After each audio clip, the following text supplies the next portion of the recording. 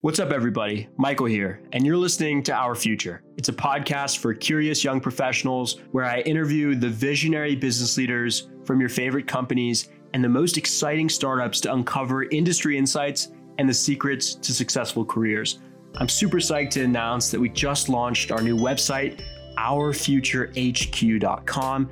It will serve as a new digital headquarters for future business leaders to consume some of the most exciting content. So pause the treadmill, cool off on the Peloton, put the Tesla in autopilot because you should go and check it out, ourfuturehq.com, and also subscribe to our Sunday newsletter. Before we begin, just a huge shout out to the talented team of editors, campus ambassadors, and creative partners that are driving us forth into the future for the Our Future media brand. Martine Gutierrez, Devanshi Mehta, Zara Vakoth, Jack Perlmutter, Patrick Donahue, Ross Latis, Ryan Berger, Cam Hotto, Alexandria Jonke, Natalie Gagarjian, Kathy Shee, Rana Gagnesia.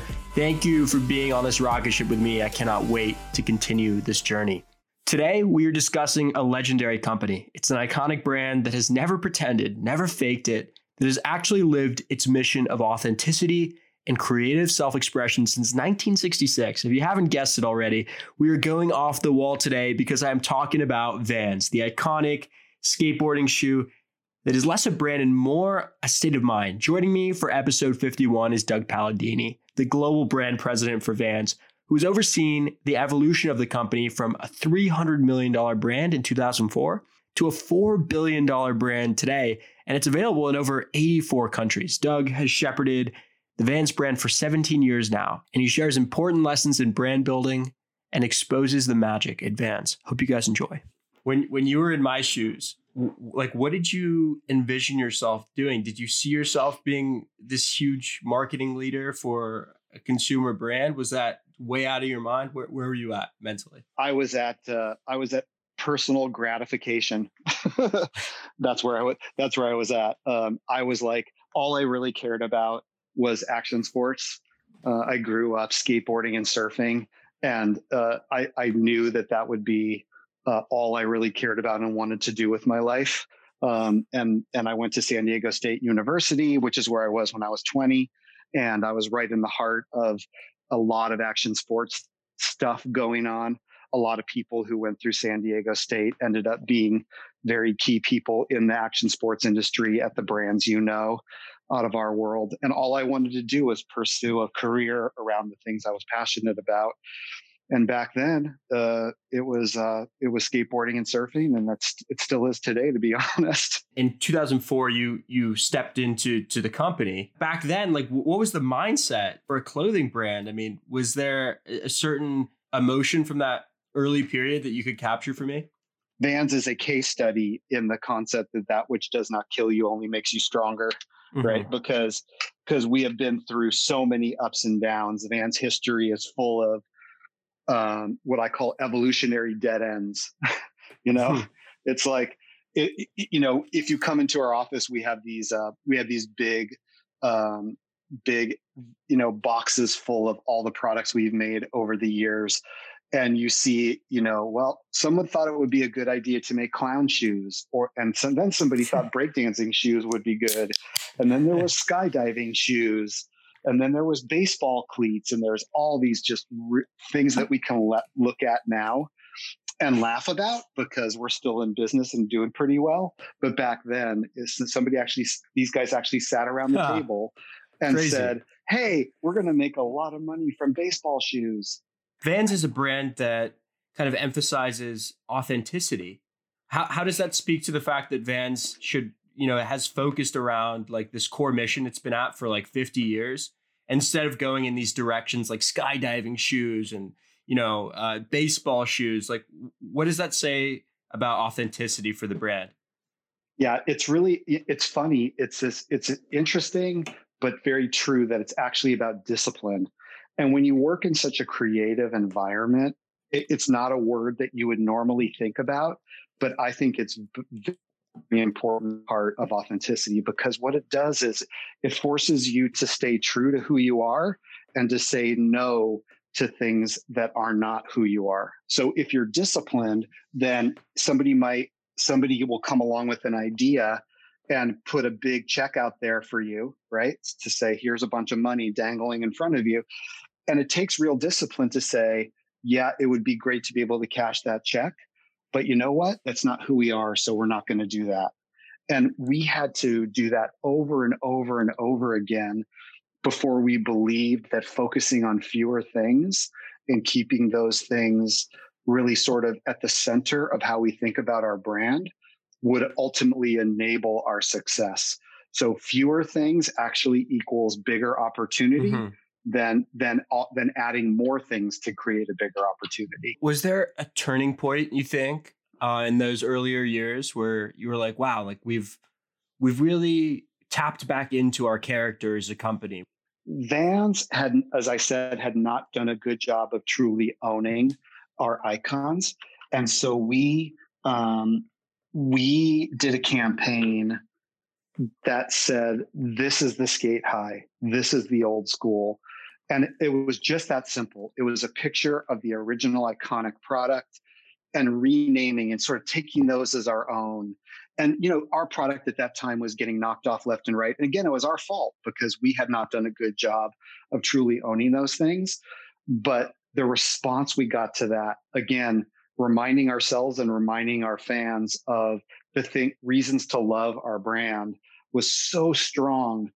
Those of us who were around back then always sort of hold that up as one of the aha moments where the light bulb really, really went off. The other one that comes to mind right away is when I started, myself and another workmate went around the country and captured visual examples at good skateboarding shops all over the country. Went to 5 different cities in 5 different states and captured visual examples of how we were showing up in those shops. It was so embarrassing. I mean, if you could even find Vans in the store, it was like a dusty pair on the bottom rack. There was no brand representation in any of these shops. And we took back the images and blew them up and put them in the executive conference room and invited the executive team to come in and just did, without saying anything, just let them walk around and look at the pictures. And it was sort of this visual evidence of how far we have fallen. Wow. And it was that really brought together a unified call to action that we have to fix this. And then once we fix it, we have to be able to maintain that leadership forever.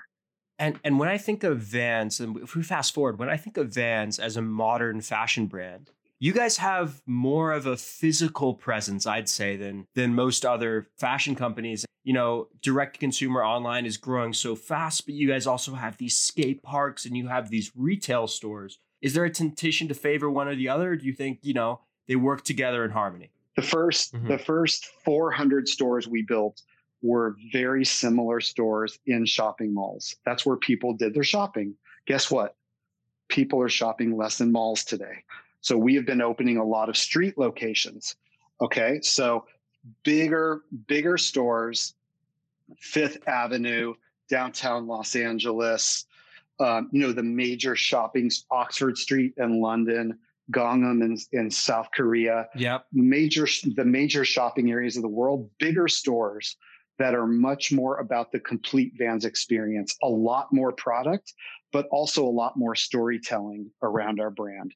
Then we're also opening boutique stores that are in environments where you're more likely to have consumers who want very specific product at the higher end of our range.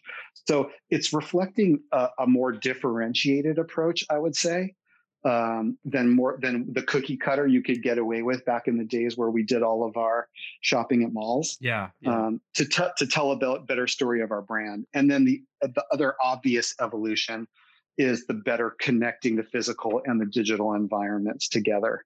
Yes. So we are doing, all of the typical functionality of buy online, pick up in store, ship from store, et cetera.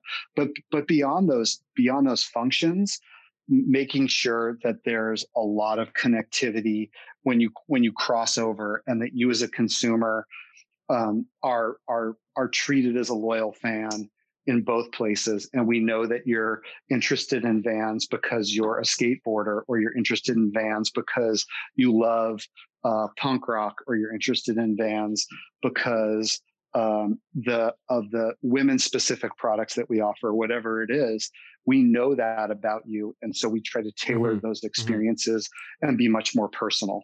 So let's talk about connectivity. And I don't even mean in the digital sense. I'm talking in the personal sense where, it's not easy being a teenager and being able to connect with other people and be part of something greater, I think is really important. And the House of Vans to me is like such a creative approach, like you said, to evolving like physical spaces. What was the thought process and the mentality in creating House of Vans in these super cool spaces where, everybody can come together and experience and be? Yeah, I have a younger brother, Jeff, who's 2 years younger than me. And when we were growing up, we loved to make forts. I don't know if you ever did this growing up, but Yes, we would sir. take apart the living room furniture and go in the linen closet and grab every sheet we could and create these big forts, like with trails in them and everything. And once we were in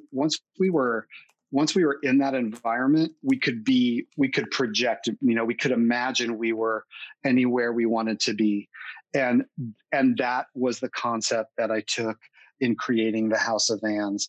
Let's create this four walls. It doesn't matter where it is. Once you're in it, you have a fort of a brand fort where you can skate, where you can have art shows, where you can have live music or making music or open mic nights, where you can really bring our brand to life. And it takes you into this other experience. And the other thing I love about the House of Vans is there's no quid pro quo. And this is what blew people away and that they couldn't understand. It's like, well, how much does it cost to get in? It's free. Well, do you have to buy something? No, we don't sell anything at the House of Vans. So people had a hard time understanding that there wasn't some ulterior motive here, that you could actually just think more broadly about creating brand love through these experiences. And it doesn't always have to come with a price tag hung on it. You can just have these great experiences, and ultimately people build their love for your brand. And that's what we found over and over again all over the world. So we have permanent locations for the House of Vans. Actually, we have a brand new one in Mexico City that's ready to open as soon as we can physically be back together. And then you have pop-up versions.